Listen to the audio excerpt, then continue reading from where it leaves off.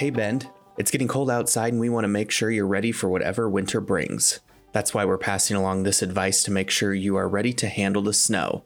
This is Inside Bend Winter Tips.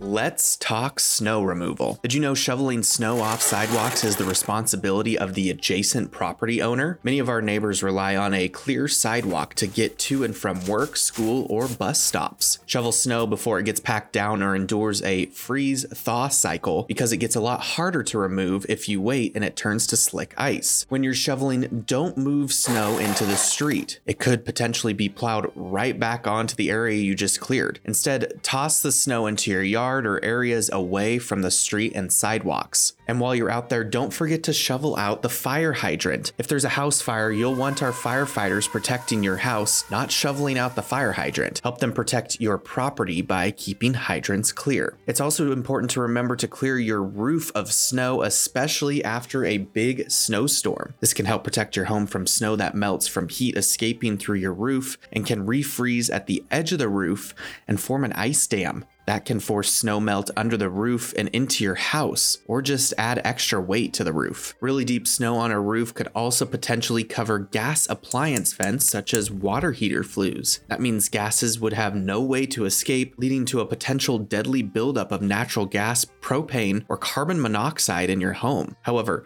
remember that going up on your slippery roof without adequate knowledge, experience, or equipment is dangerous. It's very easy to fall and get hurt. You could hire a licensed and bonded professional with the experience and equipment to do it. Finding these folks before a storm, though, would be very wise. Otherwise, you might want to consider getting a roof rake so you can pull much of the snow off of the roof to the ground. Roof rakes usually have an extendable pole so you can reach pretty far up on the roof. You also may want to consider moving snow away from your home. After it snows, moving built up snow away from the base of your house can help to 1. Eliminate a source of mold, mildew, and paint destruction. 2. Keep vents clear so that they can function properly. And 3. Decrease the chance of water leaking into the basement or under your house.